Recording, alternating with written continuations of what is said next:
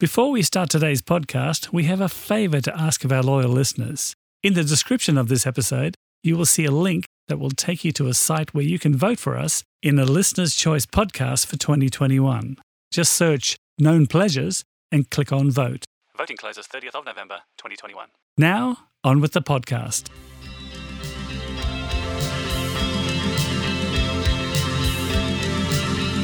Welcome to the 33rd episode of the Known Pleasures podcast. This is the podcast where we discuss the music of the post-punk and new wave movements of the late 70s and early 80s. Please note this podcast was recorded on Zoom, so the audio quality may vary throughout. Feel free to click on the link in the description that will take you to a Spotify playlist created just for this episode. Now, if you listen carefully, you may hear the sound of drums off in the distance.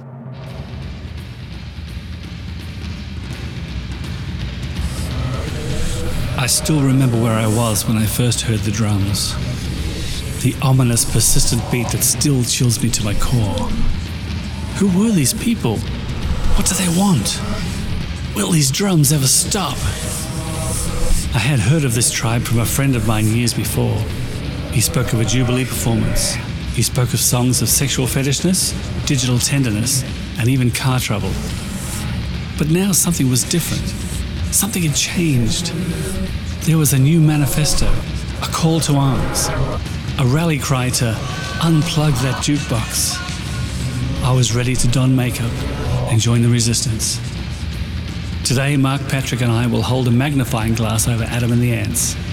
Not to set fire to them and watch them burn, but to illuminate them and watch them glow.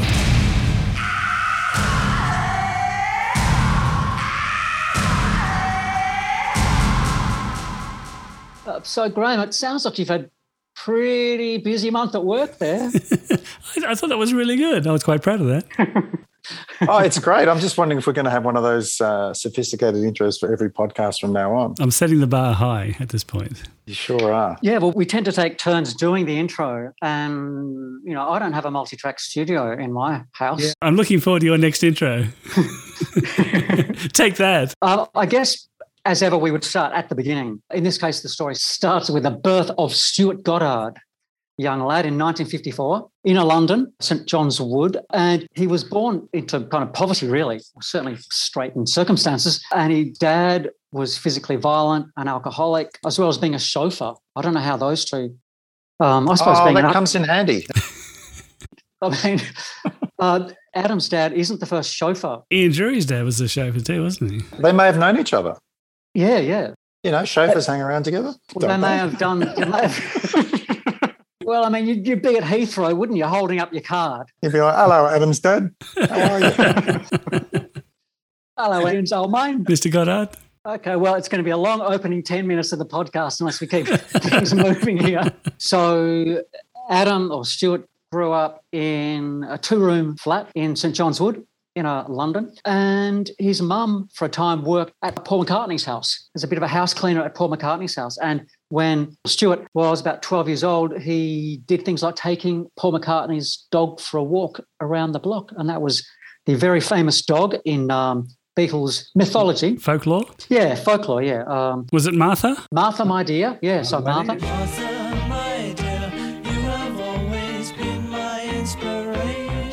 So, the most famous dog in Beatles history was walked by Adam around the block in London, Paul McCartney's house. I'm glad you qualified that as in Beatles history. Yeah. I mean, there are many more famous dogs in Rolling Stones history, but to say nothing of the Hollies and Herman's Hermits.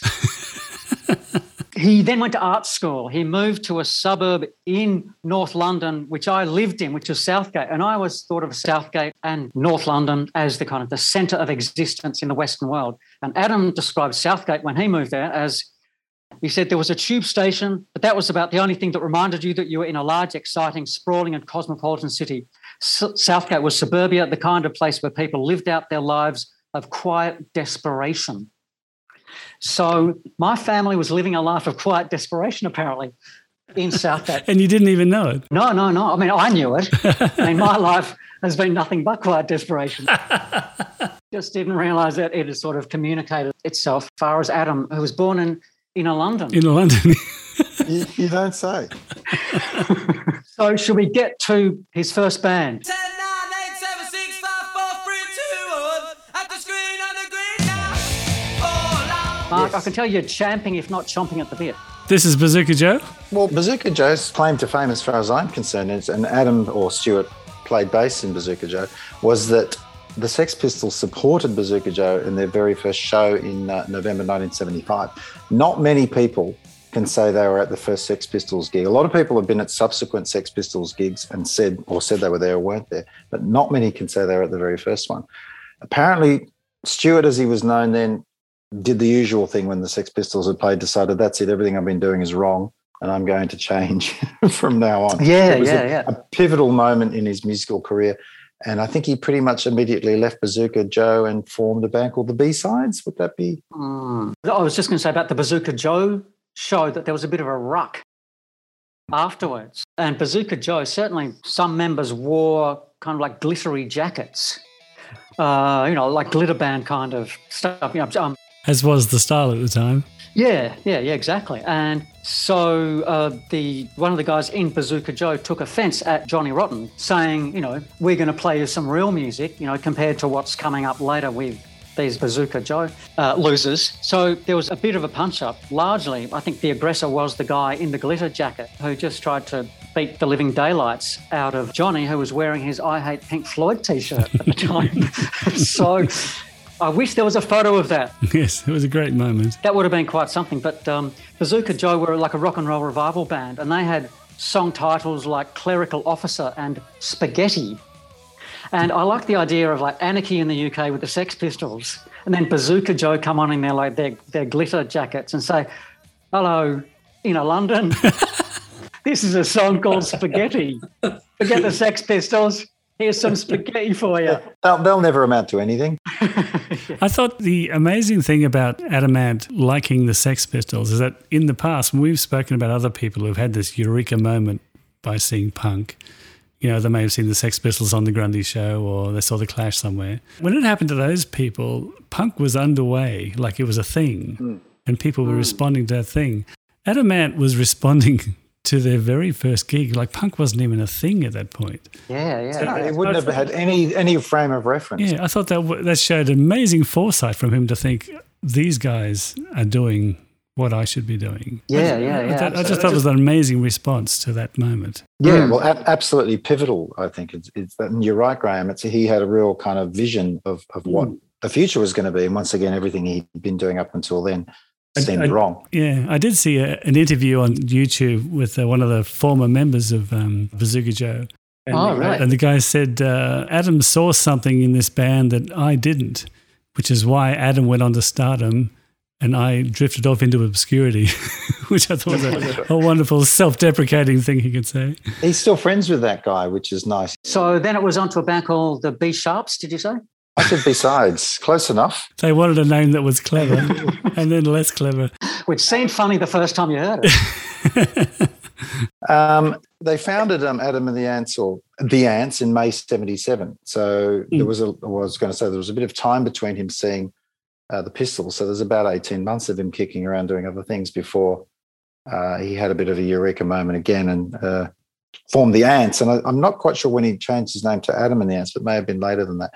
But yes, the Jubilee thing came after that. At the time, in the late 70s, I think Jubilee was probably my first exposure to alternative cinema. Like later on, I saw things like Eraserhead and Polyester and Liquid Sky and all those sorts of things. But I remember Jubilee being like the very first thing, like a friend took me along. And before then, I'd just seen, Planet of the Apes and Star Wars and Jaws, movies like that. How old were you when you saw Jubilee? 16. Okay. 16, maybe 17. Like it was made in 78, so maybe I was... Yeah. And how would you describe Jubilee to those who haven't seen it or who not really know about it? At the time, I thought it was mystifying. Like I remember the acting was like, I was like, what the hell is going on here? I thought the acting was really bad, although Toya Wilcox was in it and she was quite good. It's a Derek Jarman film, but he was trying to capture the spirit of what was going on in 1977, which was the Queen's Jubilee. Whether he successfully did that or not is open to argument. But Adam saw that being a partner in that film as an opportunity for him to, advance his cause of stardom. I remember when I first saw him in the movie. When you first see Adam in the movie, he's at a diner and this girl takes off his glasses and says, "You're gorgeous." And you saw his star potential there because he was a really good-looking guy. Yeah. He wasn't a Johnny Rotten style of punk. He had quite a likable face. Yeah. I think it was no surprise that he went on to be a sex symbol, later on. I was going to say about Jubilee, he'd obviously been a feature on the punk scene, from day one almost. Which was how he ended up in that film. As others did, I think Jordan was in it, his great friend Jordan, who was also part of the punk scene. And I think a part of it was also him hanging around Malcolm McLaren's sex shop again, the usual not sex shop, but the shop called Sex. Yeah, yeah. On the King's Road, which is where a lot of these faces were found. So he was there, and I think he always had an idea of he wanted to be a star. So I think he was a bit like, okay, I'll be in this movie. I can't act. I've never done that before, but I'll give it a go. For his take on it, it was pretty disastrous. He said it was a bit of a mess. Well, the Susie and the Banshees were involved in the film to start with, and I think they withdrew their consent, so to speak, and they said it was a bunch of hippie nonsense, something along those lines. I think it's considered to be a bit of a cult classic these days. But regarding Adam and the punk scene, I think he was right at the heart of it all the way through. I think he might have been at Susie and the Banshees' first gig, like the legendary gig with Sid Vicious on drums. And Marco Peroni on guitar. Yeah, who we'll get to, of course. And he knew the 101ers, as in Joe Strummer and the Clash and all those kind of people. So the infamous boat trip down the Thames where the Sex Pistols played and Malcolm McLaren, manager, got arrested and all that sort of stuff. Adam was on the boat for that gig. He was really in the midst of it, and it was only a matter of time in the same way as Chrissie Hynde was right in the heart of it as well. It was only a matter of time before all these people formed bands of some kind, because everyone formed a band. Should we get on to some of those early recordings? Is it time for that? We can talk about his first single, but before his first single, his first two songs that were committed to vinyl were Deutsche Girls and Plastic Surgery on the soundtrack to Jubilee.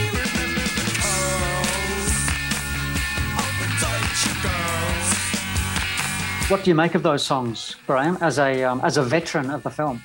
Well, I've always loved Deutsche Girls. I think it's a great song. It's actually a great song to play on guitar. Okay. Plastic Surgery is good too, but I particularly like Deutsche Girls, and I was thrilled at the fact that after he became successful, they re-recorded it, and it became a bit of a hit for him in the UK. I think it got to number 17 in the UK charts in sort of early 82. Which is several years later. Yes. An extremely good bit of opportunism by the record company. I think it was EG who released the Jubilee album. That was Brian Eno's label. Or Brian Eno was on EG. The first official Adam and the Ants single was a song called Young Parisians. What do you guys think of that? Because it's not representative of any particular genre at the time. It wasn't a punk song. Yeah. Quite strange. I mean, it was completely unexpected, is what I would say about it. It's like a 1920s cabaret song.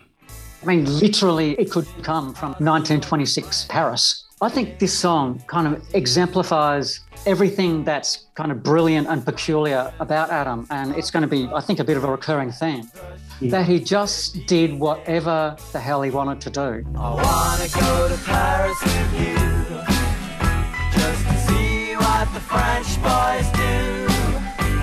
Why don't you come to Paris with me, see the young Parisians? That song made no sense whatsoever as a first official single, but he just kind of wanted to mess with people's minds a bit. And I think it's a really snappy song. I really like the song, but it seems to have been expunged from the Ant archives in that I don't think it's on Spotify.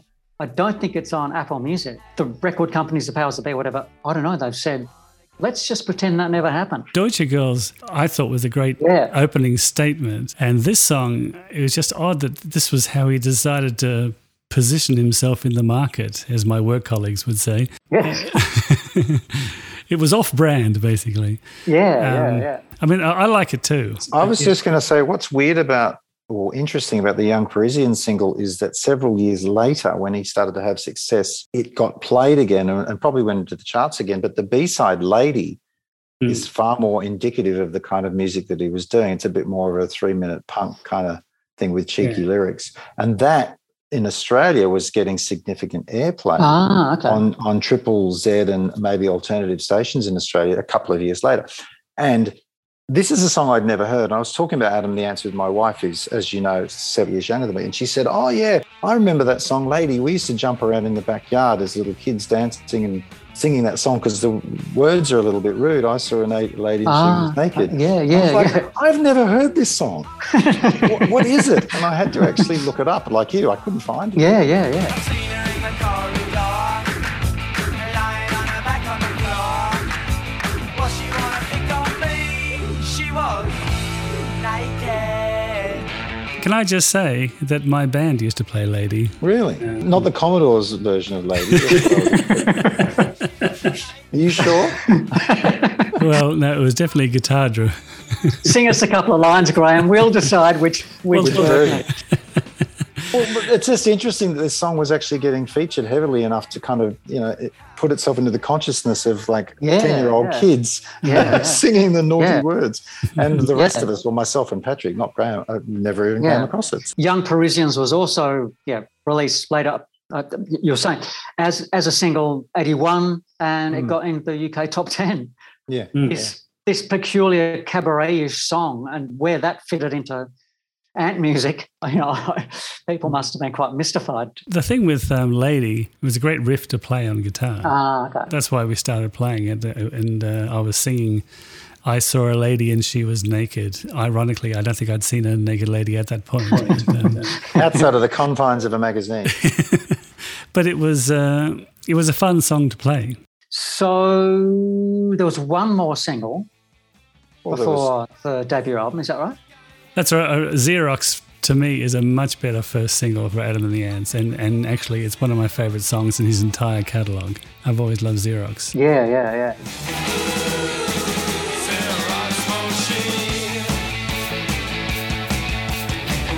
The B-side is "Whip in My Valise," which is more of the fetish lyrics that the critics really hated about Adam and the Ants. They didn't like the sexual fetish lyrics. You've hit on a particular aspect of Adam and the Ants, and Adam Ant in particular, that he was already getting really terrible reviews and hardly anyone had heard of him, and the music press was slagging him off.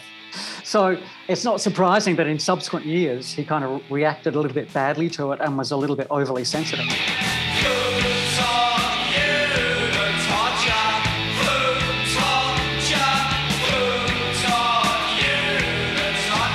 Okay, so guys, 30th of November 1979, Dirk Wears White Socks. Are you guys familiar with it? The first album, yes. Well, I wasn't particularly familiar with it then, but subsequently, yes. I think it's great. There's a lot on it that I really like. At the time, I had a friend who was a bit of a super fan of Adam and the Ants. I borrowed all of the earlier singles and Dirk Wears White Socks, and I put them all, including the B-sides, onto one side of a C90 cassette. I became very familiar with this album in particular. You're a proper aficionado. Because of him, because he was such a big fan. I don't know what was on the other side of that C90 cassette. Had you seen much of him, as in visually, at that point? Well, apart from seeing Adam Ant in Jubilee, I hadn't really seen any videos or anything. The first album, Dirk Wears White Socks, I really like Car Trouble, the first song of the first cab off the rank, so to speak. Yes. There's a lot of humour in the lyrics, like even lines like "Keep your feet off the upholstery, Ronnie," which I thought was wonderful. And keep your feet off the upholstery, Ronnie. Car trouble, oh yeah. It reminds me of the Kinks. It's one of those hello London stories, It's one of those. I would like to say we've got the formation of obviously the revolving door of Adam's band, but this is now a fairly solid lineup with Matthew Ashman, Dave Barbarossa, Andy Warren on bass. There's no Marco as yet. He hasn't joined. Yeah. But yeah, there's some great stuff in it. I was just thinking about the influences on this album, what I hear. You guys might want to say something different. I hear a lot of Bowie. I hear Gang of Four in stuff like Car Trouble, and even Dr. Feelgood, which obviously is Gang of Four's template as well. And the song called The Idea, Graham, you'd be familiar with this. It's got this kind of blown out funky bass line on it, which reminds me of Parliament, Bootsy Collins, which is just like mind blowing to hear in 1979 that these guys were kind of semi-referencing that stuff. But they did say they wanted to do something on a funk and soul kind of flavour. That was what they were looking for. I went to the zoo to look at the animals. It's interesting you say Gang of Four, because I was amazed listening to it again recently how riff-based everything was, like songs like Digital Tenderness.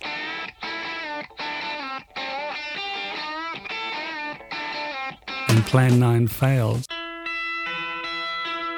are built around guitar lines as opposed to it's not 3-chord thrash. It's like it's really quite sophisticated. And I imagine it was Adam himself who was coming up with this stuff because he was quite a capable guitarist. In terms of influences, one person who definitely needs to be mentioned is the Australian singer Frank Ifield, who had several hits in the early 60s. Adam mentions in his autobiography, Stand and Deliver, what a huge influence Frank Ifield. Really? The Australian yodeling style singer whose big hit was I Remember You. I don't remember him.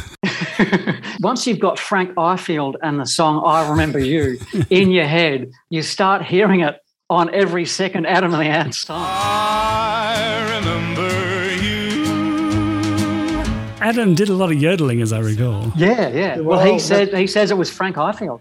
That's where he got it from. Yeah, that's right. Which makes sense when you hear it. Now, Graham, I wanted to check this with you. Xerox and Car Trouble on the album are different versions, aren't they? They're not the single versions previously. Well, in the original version of Dirk, Xerox wasn't on it. It was just a single. But they did re-record it. We'll get to this in a minute. They did re-record Car Trouble with Marco later on because the other band members had left. Before we leave Dirk, I wanted to mention, I thought Catholic Day and Animals and Men were very XTC.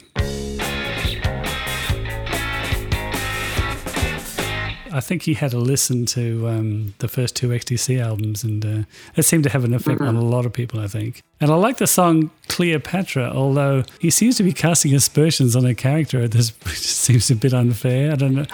He has these dodgy sexual lyrics every now and then. I mean, I'm sure Cleopatra had a lot of other accomplishments as well, apart from being a popular woman.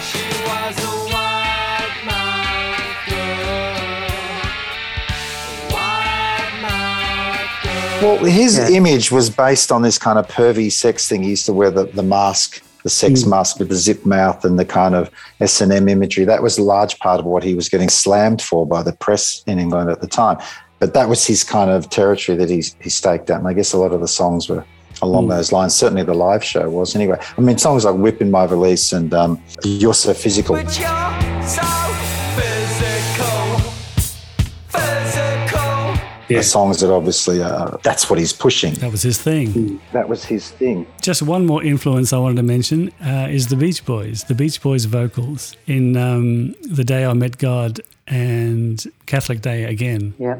He seems to love to do these, I can't do it myself, but these very high Beach Boys style inflections.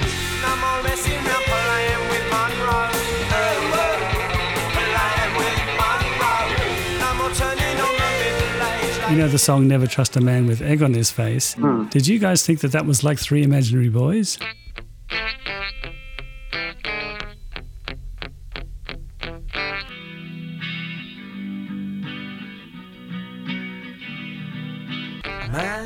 That didn't strike me. I never realised it at the time, but I had listened to it recently and I thought, oh, he's listened to Three Imaginary Boys, which was released 6 months before this album. So yeah, could be. It is quite possible.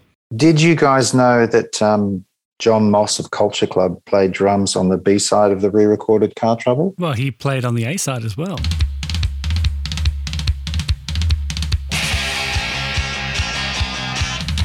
If you compare the two versions, the earlier versions of this song with the re-recorded versions, they're far more slick with Marco on guitar.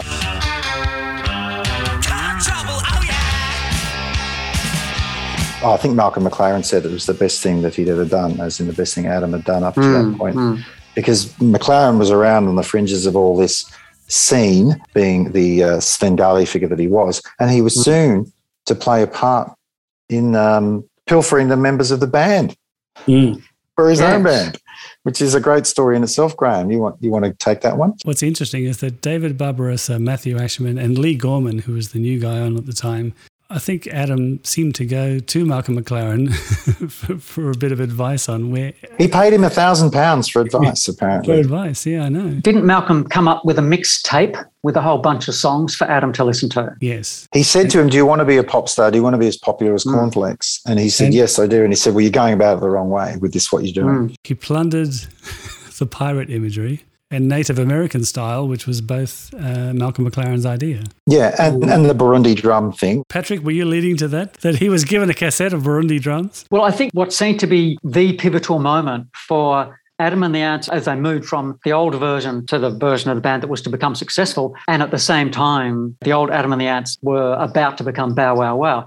The centre point of it was a mixed tape with a whole bunch of songs on it, which Malcolm gave to Adam and the Ants, particularly Adam. And the mixtape included songs by Gary Glitter, Elvis, Chet Baker. There was belly dance music and a song called Burundi Black.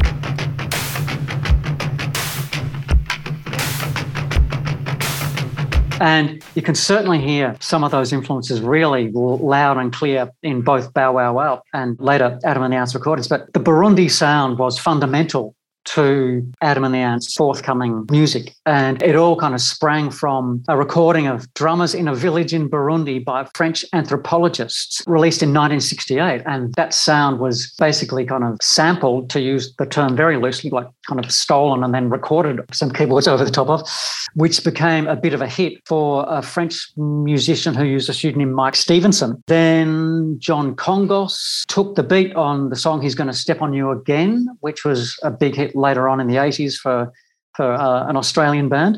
And Joni Mitchell used the sound. Rousseau walks on trumpet pads,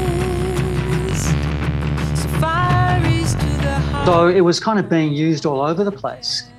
And Adam loved it, and it was just so strikingly obvious how fundamental it was. Not in a rip-off kind of way, I don't think. No. Both Adam and the Ants and Bow Wow Wow just adapted the Burundi beat. Malcolm McLaren is the centre of this story because he was the one that had that influence. He then has a meeting with Adam and the three members of the band and sacks Adam and takes the other three guys with him, takes the Ants with him to form his own band. It's genius. It's just typical Malcolm McLaren. Yeah. And then kind of follows Adam up the stairs after he disappears in tears and sort of says, you know, are you going to be okay? And sort of, sorry about giving you that idea and then taking your band with you.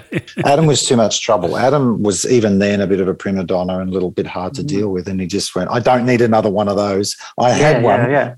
In that other band. Adam had his doubts about those Ants already on the Dirk Wears White Socks album. Hey, Patrick, don't tread on an ant. It's another Neo. I'm warning you. They weren't real ants. They left the ants. Ants are industrious and loyal. Loyal, that's right. Yeah, they weren't loyal at all, were they? There's no disloyal ants, not in the animal kingdom. They do follow the Queen, so I don't know how that figures with all of this. Do we want to talk about the album title, Dirk Wears White Socks? It's such an unusual album title, and it was inspired, I think, by the actor Dirk Bogarde. Because he wore white socks. Yeah, he wore white socks. Graham, you want to put this at the front of the whole chat about this or something? I don't think it's pivotal. Well, wearing white socks is like, what? Well, it's a style thing. You're making it sound as if that's a reason because someone wears a certain colour socks. That's why you call your debut album by that name. I can understand that. You might do that, Mark. Somebody who's as image focused as Adam was, and we completely skipped over when he became Adam, by the way, when he had a mental breakdown and tried to kill himself. It's fairly interesting. Don't worry. And decided I'm no longer Stuart Goddard. I am now Adam Ant. Call me that from now on. Yeah. That was 1976. So just at the start. So post Bazooka Joe might still have even been going. I'm not sure. It was in that era of punk that he was involved in. He was unhappy with what he was doing anyway. So he's been called Adam now for two and a half years, I suppose. Yeah. We also left out the fact that he was married at this stage. That's right. And living with her parent. Okay, do you guys want to go back and start this podcast again? It's going to require all your editing skills, Graham. Yeah. So Adam Ant was born in inner London. Yeah. A new royal family, a wild nobility. We are family.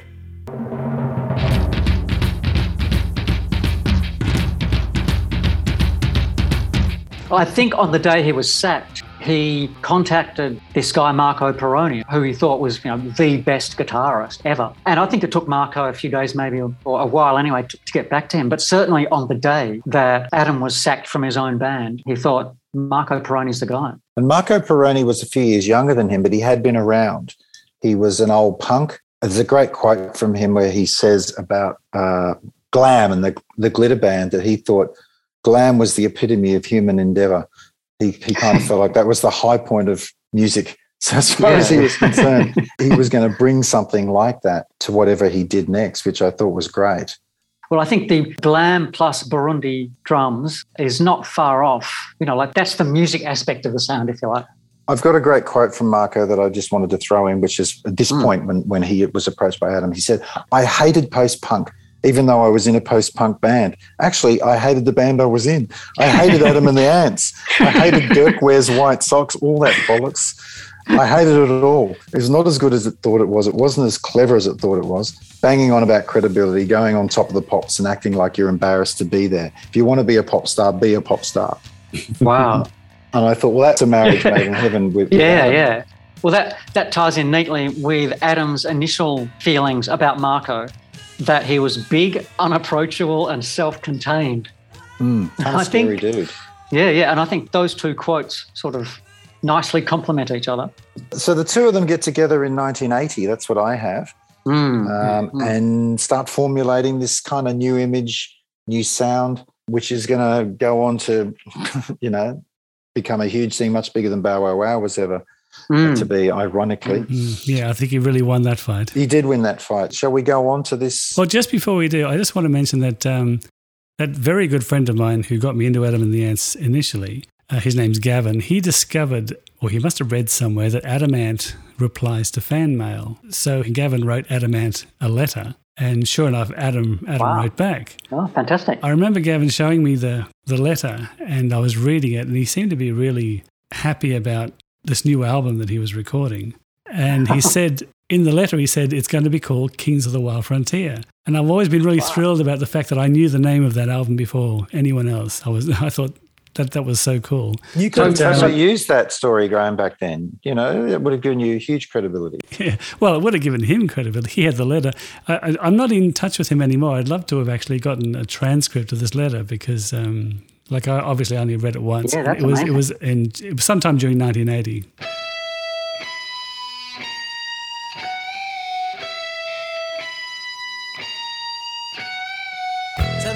When it dropped, I must Can you not use that verb? I must stop saying dropped.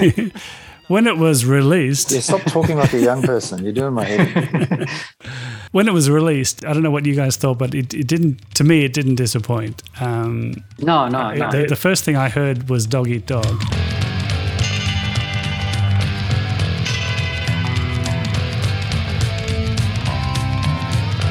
I mean, as an opening statement, it couldn't have been more perfect with the tremolo spaghetti western guitar. Yeah. A really great verse with the harmony vocals. There's no real chorus to speak of. And this wonderful fretting guitar effect.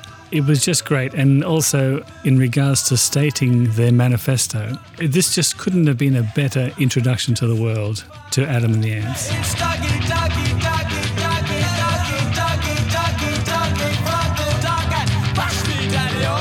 As they tell the story, they had the opportunity to go on Top of the Pops because another band had dropped out, and I don't know who it was, I can't remember. But essentially they went on there at the last minute, and their entire existence and way of life changed overnight after being on Top of the Pops. Adam tells it, I don't know, it's 9 million people saw it or something. And the next day, everything had changed. And there's stories around, you read people saying, I saw that as an 8 or 9 year old kid. And the next day at school, everybody was talking about this band, and it was this huge pivotal moment for the mania that was to come was seeing them with the image. It's so important with the sound and the image of Dog Eat Dog. It seems really obvious to me. I heard the Kings of the Wild Frontier album maybe before I even heard Ant Music, or heard them at the same time or something. The song Kings of the Wild Frontier itself made no impression on me whatsoever the first few times I heard it. And now it's just about my favourite Adam and the Ants song. But given what fantastic singles Dog Eat Dog and Ant Music are, I just think it's a remarkable decision for a band that wanted to be massive to go with Kings of the Wild Frontier as a single rather than Dog Eat Dog. I mean, I don't know whether they recorded the single Kings of the Wild Frontier before they recorded the album, but it's not a classic single.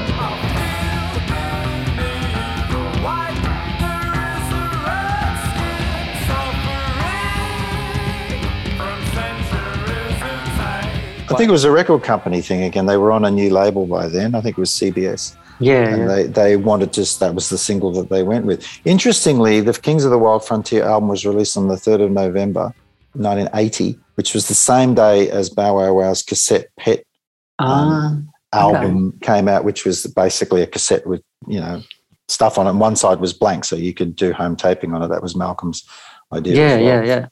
Piracy.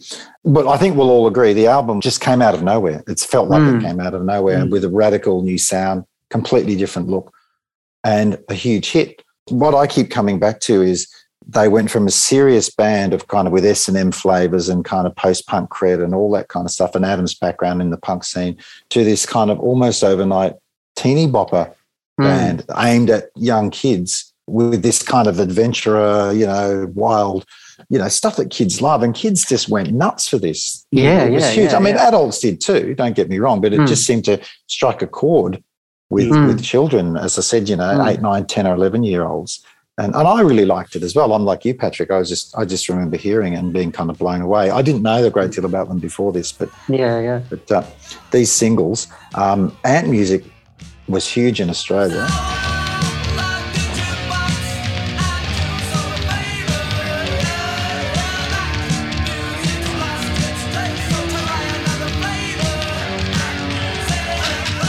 Dog Eat Dog got to number 4 in the UK. Kings of the Wild Frontier re-release got to number 2. Ant Music, I think, got to number 1 or 2. It was always hard to know how seriously to take Adam, because he seemed serious on one level, jokey on another. And Ant Music is almost like a children's song in some ways. But it was so kind of cool and funky, and it was just irresistible. The guitar is fantastic. I love that. I love the line in, like you're saying, about don't take it seriously. Don't be square, be there. You might not like us now, but you will. It's like, okay, well, they're not taking it too seriously. They're actually having fun. But what an album! Number 1 in the UK, number 2 in Australia.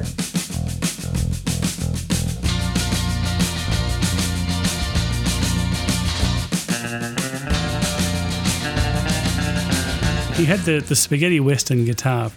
It was obviously that he was thinking cinematically. So if ever he utilised the Native American imagery or anything like that, I reckon he was constantly thinking cinematically. He was thinking of movies that he'd seen, and he's talking about heroics and being brave and all adventure and being in a gang. I think we can all agree that it was a great album. It fused the man, the myth, and the music and the image in one package, which is today still sounds amazing and almost a fluke, if you ask me. It was just perfect time. I think it's a pretty patchy album. I bought the album. I ended up with the American pressing, which quite weirdly, they added a song or two and deleted a song or two. And they added an old B-side called Press Darlings. Press Darlings, Press Darlings, Press Darlings, Press Darlings. Which is a song in which Adam is complaining about his treatment in the English music press. So he's complaining about Nick Kent and Gary Bushell, who are prominent British music journalists. And that's a song that was on the American pressing, the American version of the album, but not the English. Yeah. And obviously CBS in the US just thought it was a snappy song, so let's have that and get rid of a song we don't like so much.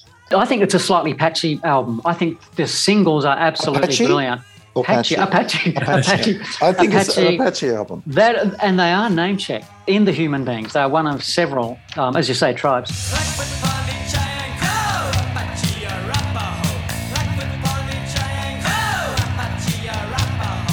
A patchy album. Thanks, Mark. Try and say that, yeah. Can I just also say, Graham, your cinematic reference is really interesting in that the jacket that he wears, the famous jacket, in all of the clips and the whole promotion of the album was actually used in The Charge of the Light Brigade. It was made for that movie. Oh, really? And worn by the lead actor. So he actually used to rent that jacket by the week from a costumer. So it wasn't even his own jacket. He was actually hiring it. And not long later, Michael Jackson called him up and asked him, where did you get that jacket? I think Michael ended up with something. You'll have to rent it. Yeah, well, he did. He actually said, I rent it from this place. Here's the guy's name, and I'm paying £100 a week for it or something. Well, the other reference I wanted to make, backing up my cinematic claim, is that on Feed Me to the Lions, there's a big chunk of the overture from Lawrence of Arabia.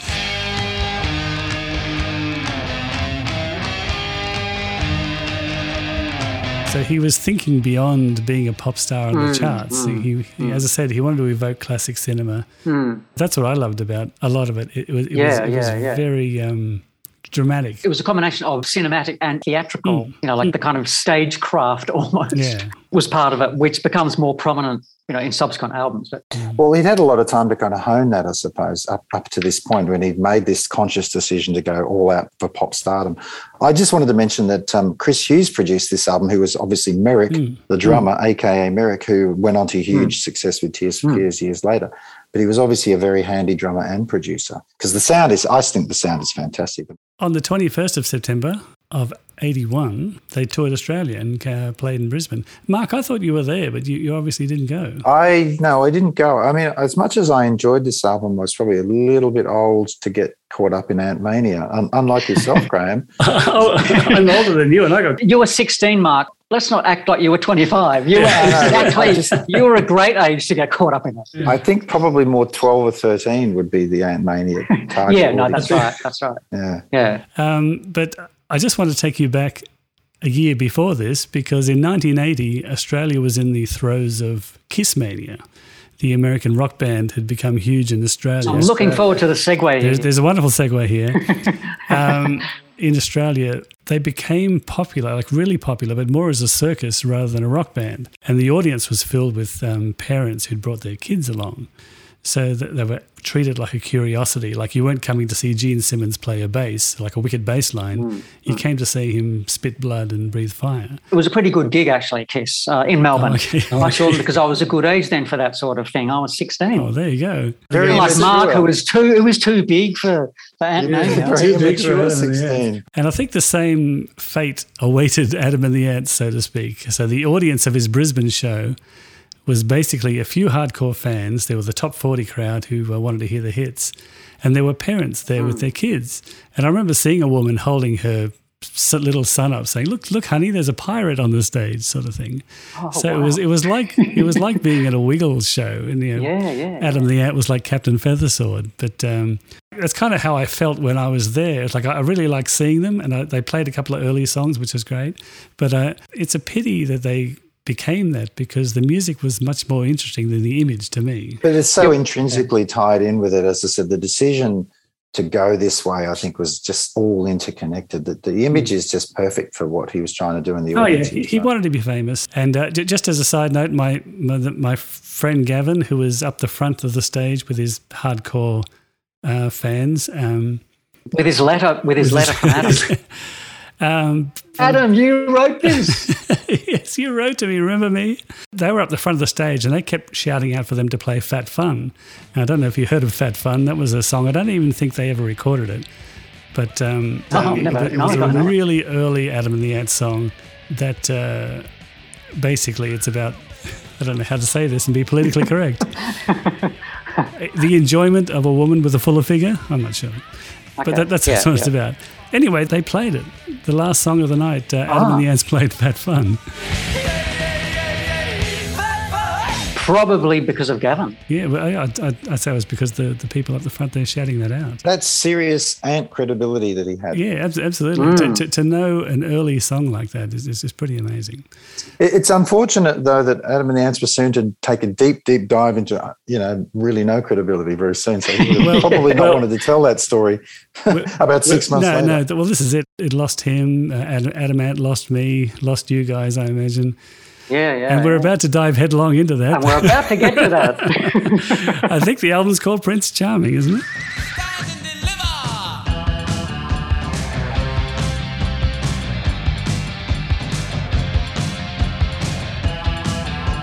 Stand and Deliver was next, the single, April 81, and I think the film clip. You can't go past the film clip. It's almost more about the film clip than the music. I didn't think the song was that great, to tell the truth. Well, you know what? The entire England disagrees with you. I know. It was massive. I think Adam could have done anything at this point. He did do anything at this point. Ant Mania can't be understated. It was just insane. But he just amped everything up into this fantasy land thing, and it just was massive, and it just became a huge hit. Stand and Deliver. Everything off this album that we're going to be talking about, the third album, was a huge hit. Incredible. The fact that Adam, at that stage, after Kings of the Wild Frontier, he's on the verge of, if not having already become, the biggest pop star in England. For him to think, in my continuing goal to become one of the biggest pop stars on the planet, what about a song about Dick Turpin? It's not doesn't really cry out as a subject. Michael Jackson was not singing a song about Dick Turpin. Patrick, for people who don't know what Dick Turpin is, maybe you'd like to explain. Yeah. Shall we go back to Apache album? Is that Dick Turpin was a dandy highwayman? He was, yes. He robbed from the rich and gave to himself. So he was a modern-day Robin Hood. Almost.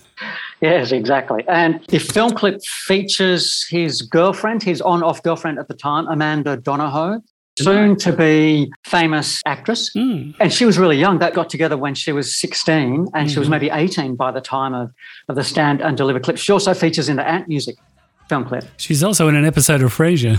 Yeah. And she's been in films with Jim Carrey. Oh, really?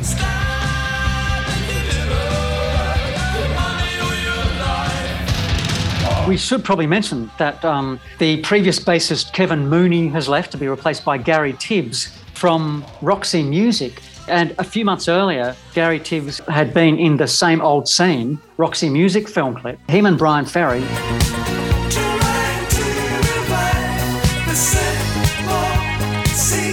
6 months later, he's saving Adam from the gallows. Sorry for the spoiler.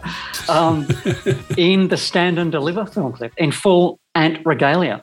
I never saw the entire video, so now you've just spoiled the end of it. So Adam gets away, you're saying? That's a relief. Are you going to talk about Kevin Mooney's departure? Departure? His quite dramatic departure? Yes. I wasn't aware of the drama. I know that he was enlisted at the time when he was the current boyfriend of Adam's now former wife. Oh, really? And I think that's how he got into the band. Do you want to talk about how he left Graham? Because Patrick obviously doesn't want to. I refuse to. Well, I know the story. Not on my watch. They were playing at a Royal Command performance. I think Kevin Mooney at the time was being a little bit disillusioned at the direction they were taking, because he was a punk and he probably thought he was joining a punk band. He kind of went along with the piracy and the whole image for a while. But I think the fact that the band were here on a stage entertaining the Queen was kind of antithetical to the whole punk ethos. It was as if punk had never happened. It was. Yeah, that's right. Yeah. No, I like Kevin Mooney. I think he's great. But so basically at the end of the performance, I think he broke a string or something. He broke his bass strap, his guitar strap broke. So he was kind of swinging his bass around like being an idiot, like I'm not really playing this, because they were miming it, only Adam was singing. And so he was making a point that we're miming this and it's all ridiculous. And Adam was, if you watch the clip, it's fantastic. Adam's kind of glaring at him. Yeah, he's so angry at the end. Yeah, and then at the end they do their little bow and it's just kind of like, what are you doing? And I think it was pretty much after that he was fired. Yeah, he left then. He's a man of his principles. I like that. Man of convictions, unlike Gary Tibbs, who saw an opportunity and did a mid-year and got in there. I'm not going to attack Mizio one more time. You're not saying anything, Graham. It's me. Adam Ant is the most opportunistic pop star this side of mid-year because he saw an opportunity and he ran with This it. side of mid-year. How did mid-year become the benchmark for cynical opportunism? Ask Midge. Ask Midge. That's all I got. Well, I'd just like it on record that I do not endorse Mark's view of mid-year. That's all. I think he's fine too. Thank you. That's 1 out of 3. So, Stand and Deliver, number 1. You're wrong, Patrick. It's massive. Everybody loves it. Hang on. I'm going to have to roll back the tape to me not liking it. I think you'll find that was me who said he didn't like it. I'll rewind the tape and check it out. I didn't think the song was that great, to tell the truth. Yep, that was me. I thought it was all just becoming a little ridiculous. And this was, well, obviously Prince Charming was released the album in November 81. And this is like just a year later. This is all turned into kind of pantomime, which is essentially what it was, which must bring us to Prince Charming. Yes. 14th of November, 1981.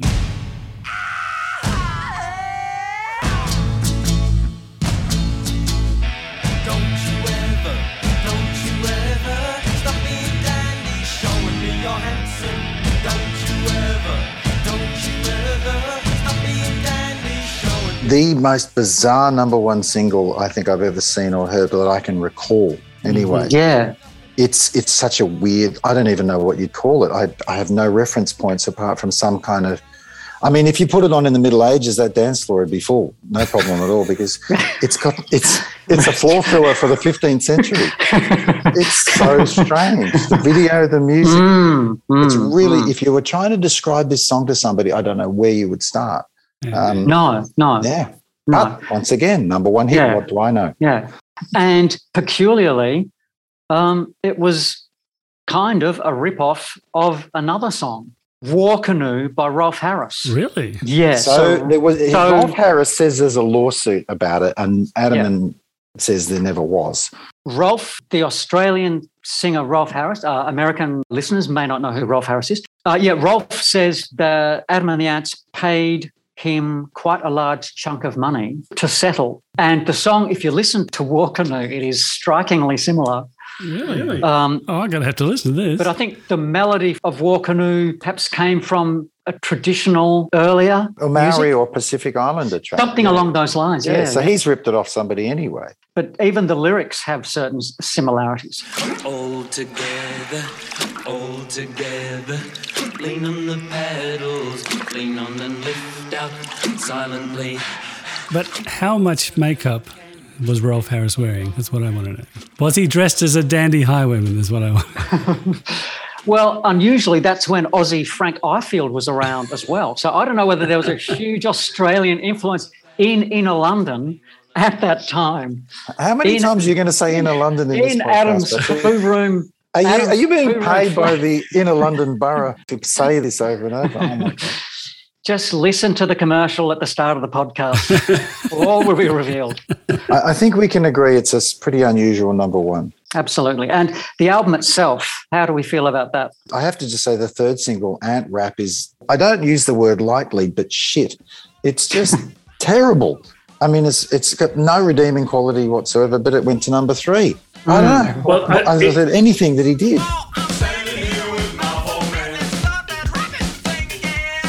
It is the perfect song for him to introduce the band, you must admit. It is an immaculate introduction of him and his men. Yeah. And what he's doing. Yeah. Yeah. I am on record as a fan of this song. In fact, I think I might have even rapped the chorus You on a have previous referenced podcast. it. Yeah. So I hated it when it came out, and now I don't know. There's something about it I think is really funny.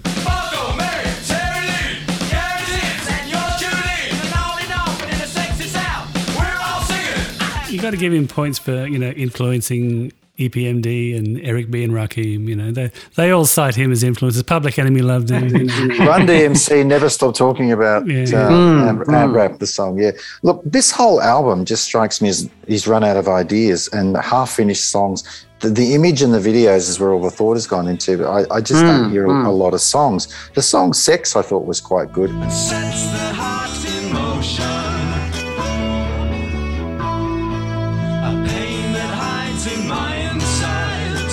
Yeah, I don't mind Scorpios. It's got that 60s kind of Austin Powers kind of vibe. But there's stuff like Mohawk.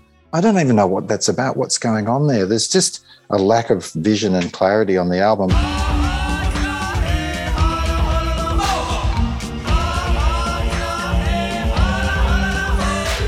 With the first song, Scorpios, I thought that was a complete mess of a song. I didn't know what was going on there. It's like they had all these ideas and they played them all at the same time, so there's no real arrangement.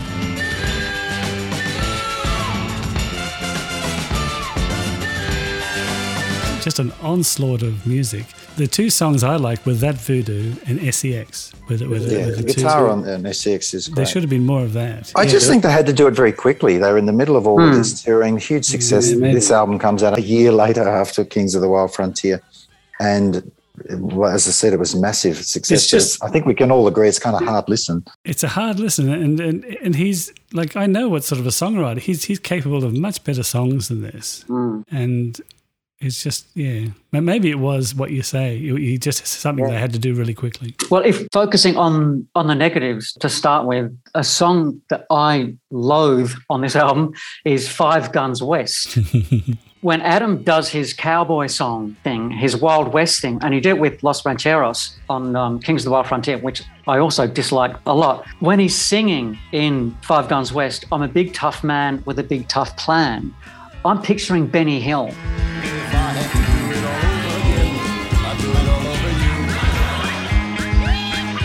It literally, including the arrangement, could be a Benny Hill song. And it's so peculiar in that respect. I do like some songs on the album for sure. So Mile High Club has a bit of a Kings of the Wild Frontier kind of tribal feel to it. I like Mohawk as well. And I like bits of other songs. So Picasso Visita el Planeta de los Simios is truly bizarre. It seems to be about Adam suggesting that Picasso ripped off other artists in his work, which is an unusual subject for the biggest pop star in the UK to be addressing. And the thing that I really appreciate or respect in some way about this album is just how weird it is. It is the weirdest album because it's got those kind of pantomime type songs. It's got Wild West songs. It's got, the kind of tribal Native American kind of stuff.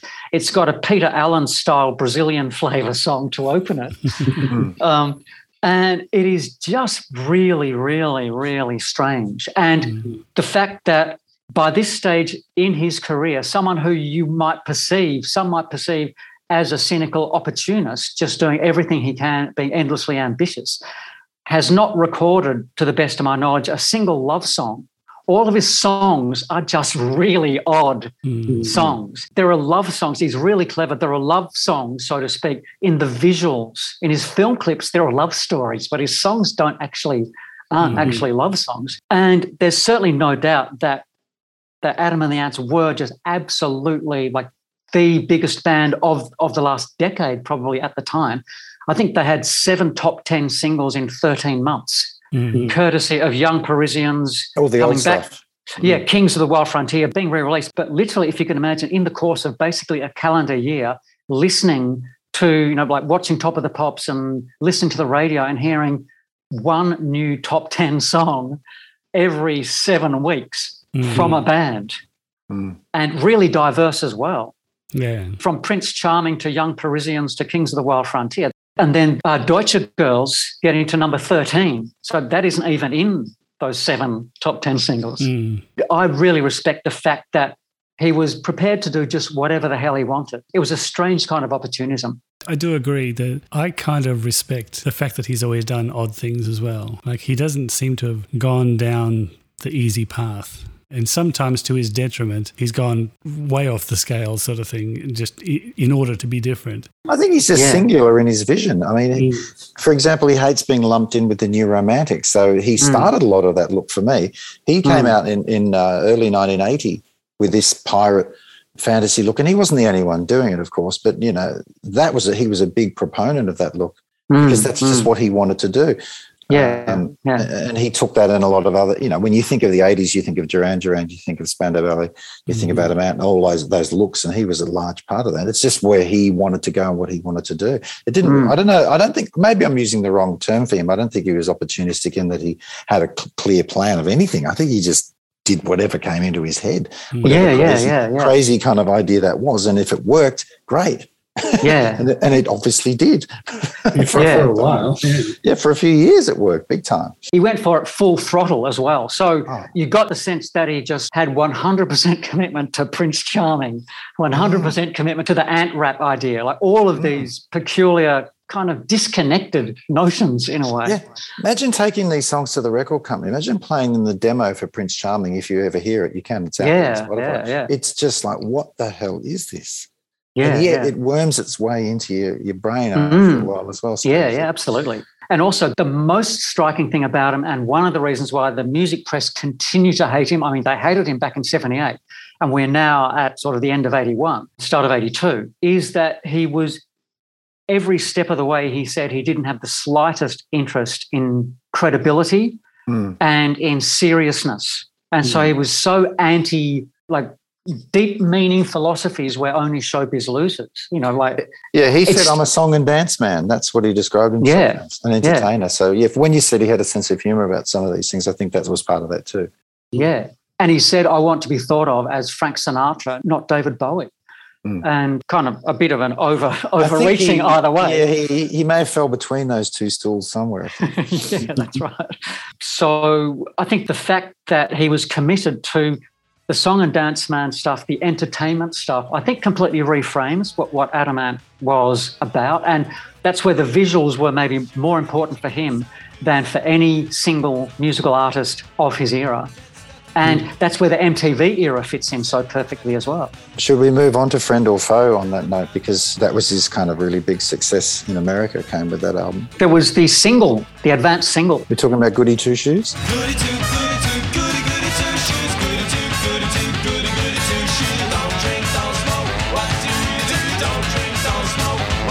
Which went to the number 12 in the US. Massive hit for him and number 1 in the UK again. And you know what? I actually don't mind it now that I hear it again. I didn't like it at the time. It's kind of rockabilly.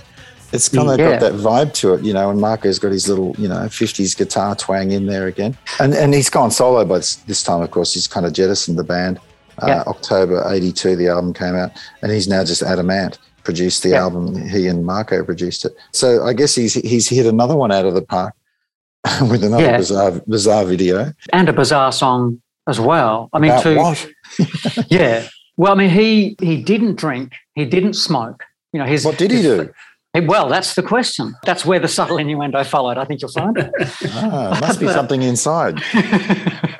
But his father was an alcoholic. His grandfather was an alcoholic. As a non-smoking, teetotal, non-drug taker, he was a real anomaly. And I love the fact that he turned it to his advantage in, as you say, such a peculiar song. He references Al Green, someone pretending that they're Al Green. It's like, this is on a song that you want to be number 1 all around the world. Why are you talking about someone else pretending to be Al Green? And it was apparently Kevin Rowland from Dexy's Midnight Runners who he was referring to. It's like, why are you talking about the singer from Dexy's Midnight Runners 5 seconds after you're talking about the fact that you don't drink or don't smoke?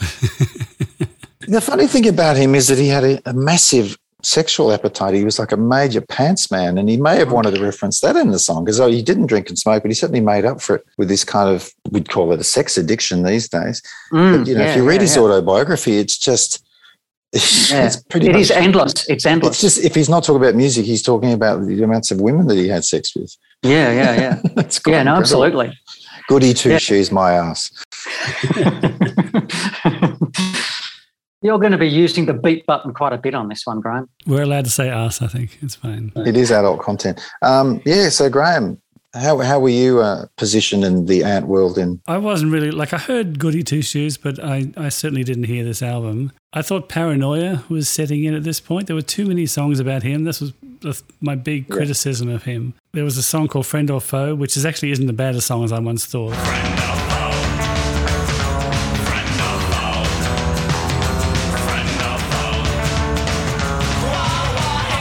second single. Yeah, that wasn't bad either. But he's still listening too much to his critics. And he did the same in Desperate Not Serious. It's got a nice spy movie kind of guitar, but it's a bit of a nothing chorus. And he's still having a problem with the press. And as you mentioned, Patrick, you mentioned Press Darlings before. He handled it so much better with Press Darlings than all of these other subsequent songs about the press. And he should have... I think he just reached that level where that's what he's got to complain about. About that kind of thing. But it's like, why? just get on with your life. There's that song called Here Comes the Grump, where he talks about, you start to slide, once you've had a number one, the only way is down. That song reminds me of Madness, by the way. It sounds like a Madness song. But he's focusing on all that sort of stuff. But there's a lot of half ideas. There's lots of brass and drums and stuff, but there's not really much going on there. The Doors cover is good. Hello, I Love You, I think is actually quite good. Why he would put that on there, I don't know, but that was quite good as well. It's interesting that he went with brass.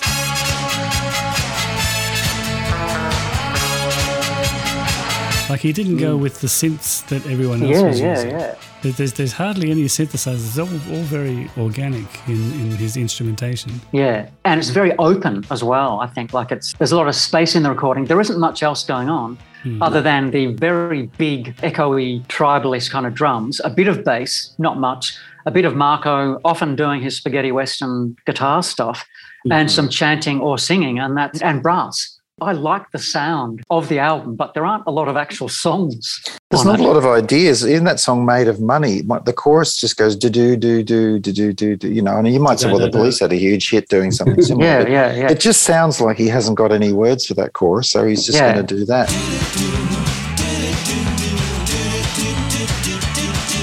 Once again, this is a year after the previous album, so they're knocking these albums out. Well, there is I did like one line on Made of Money. It's a song about his wife, or perhaps now ex-wife, who wanted a lot of money from him, perhaps in a divorce settlement. I'm not sure whether it was a divorce settlement as such, but anyway, it was his wife. I'm not made of money.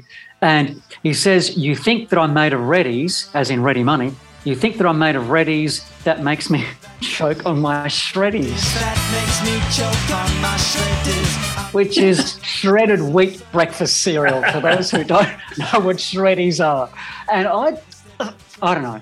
I laughed out loud when I heard that line. That's a great line, yeah. That was pretty good.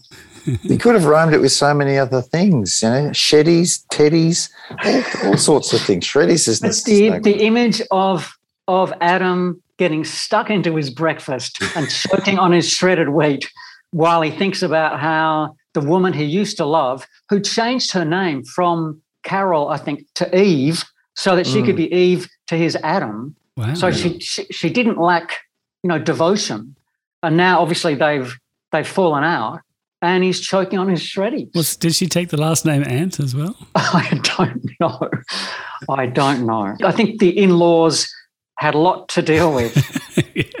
With just Eve, yeah. Young Adam, living in the house with them in the early months of the marriage. Never mind their daughter deciding to call herself Mrs. Ant. When he wasn't attempting suicide and changing his name, he was a bit of a handful. Yeah. And I mean, the episode of him attempting suicide was extremely traumatic. So, we certainly wouldn't gloss over, underplay the seriousness of it. And he's had mental health issues continues all the way through, for sure. And if you read his autobiography, it is really stark and, like after the success years, what he went through, you wouldn't want anyone to go through. So he's been, extraordinarily courageous from beginning to end, really. So, we should certainly give him credit for that. I will say that this album, though none of us is a huge fan, once again was a massive hit. Number 5 in the UK, number 16 in America. And they're talking about Reddies and choking on your shreddies. He will have made some serious Reddies out of this album. And I did like the detail that when he toured the US and played Hello, I Love You, Robbie Krieger from The Doors joined them on stage to play Hello, I Love You. And the idea of, like, the original guitarist from The Doors being on stage with Adam and the Ants, there's something about that that's pretty appealing. Hello, I love you, won't you tell me your name? Hello, I love you, let me jump in your game. We are leaving his story now after the Friend or Foe album, but even though he might have left post-punk behind, in the next 12 months after we leave him, he records an album featuring Phil Collins and Frida from ABBA. He performs at the legendary 25th anniversary of Motown show where Michael Jackson debuted the moonwalk. He did an ad for Honda motorcycles with Grace Jones, and he started going out with Jamie Lee Curtis. So he's going to be all right without us, basically. Yeah, I think. that's right. So things didn't work out too well for him after this. Is that what you're saying? Well, the next 12 months, his life was pretty traumatic, psychologically all the way through. But there were certainly interesting days ahead for him, not least in 2017 when he came to Sydney and when Graham and I saw him play. And he was great, wasn't he, Graham? I really enjoyed that show. On the night, he played Ants Invasion, which is a song I always liked on Kings of the Wild Frontier, but I didn't realize how great a song it was until he played it that night. It's all just built around this repeating guitar line, but it's fantastic. And he played it. He played the guitar line when we saw him. Well, he was resplendent in a Napoleonic-style hat. Yes. They had two drummers, including one in full kind of Marie Antoinette kind of hair and dress. But the thing I remember most is going to the toilets and seeing a whole bunch of guys, kind of overweight, middle-aged guys, applying their stripe on their face. And it was exactly like when you saw them in 1981, Graham, except these people should have known better. I just think he's a great character. He's a fascinating guy, an extreme person, singular vision, completely unique and quite unique to come out of the punk scene. There's nobody like him, and probably the biggest pop star that ever came out as a solo artist out of the punk scene. I don't think there's anybody that can top him, and I think he deserves, our respect and our interest for that. You might not like what he did, and a lot of what he's done is kind of beyond me and I can't understand it, but I still find him a fascinating guy and worth looking at. I think it's a shame that he went from one of the great seminal punk bands of the late 70s to one of the more interesting pop bands of the 80s. Then he drifted into paranoid pop star obsessed with his own fame to being almost a joke within the music industry. And I think he kind of deserved better than that. But I was saying, in regard to Patrick and I seeing him recently, I thought thankfully I'm just glad he's back to performing because he's airing all of his music live from Xerox all the way to the latest album. And I think if he becomes one of those heritage acts like the Human League who are featured at festivals and they only perform their old songs to an aging audience, then, that's not a bad place to be, I think. No.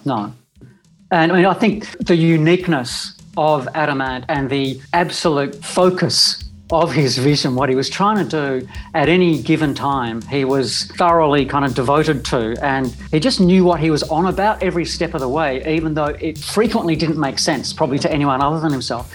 And the fact that he was as much a vaudevillian performer as a musician can't be really highlighted enough. And the visuals were such a key for him. The stage was really his art form, and the music was a backdrop to it. So that's why I think his songs, particularly the last couple of albums, were so kind of piecemeal and so weird and half-baked, in that he was just so much more focused on the visuals than the music and being a performer in the broadest sense of the word. But I just really admire someone who just did exactly what he wanted to do, and that is really about as punk as you can get.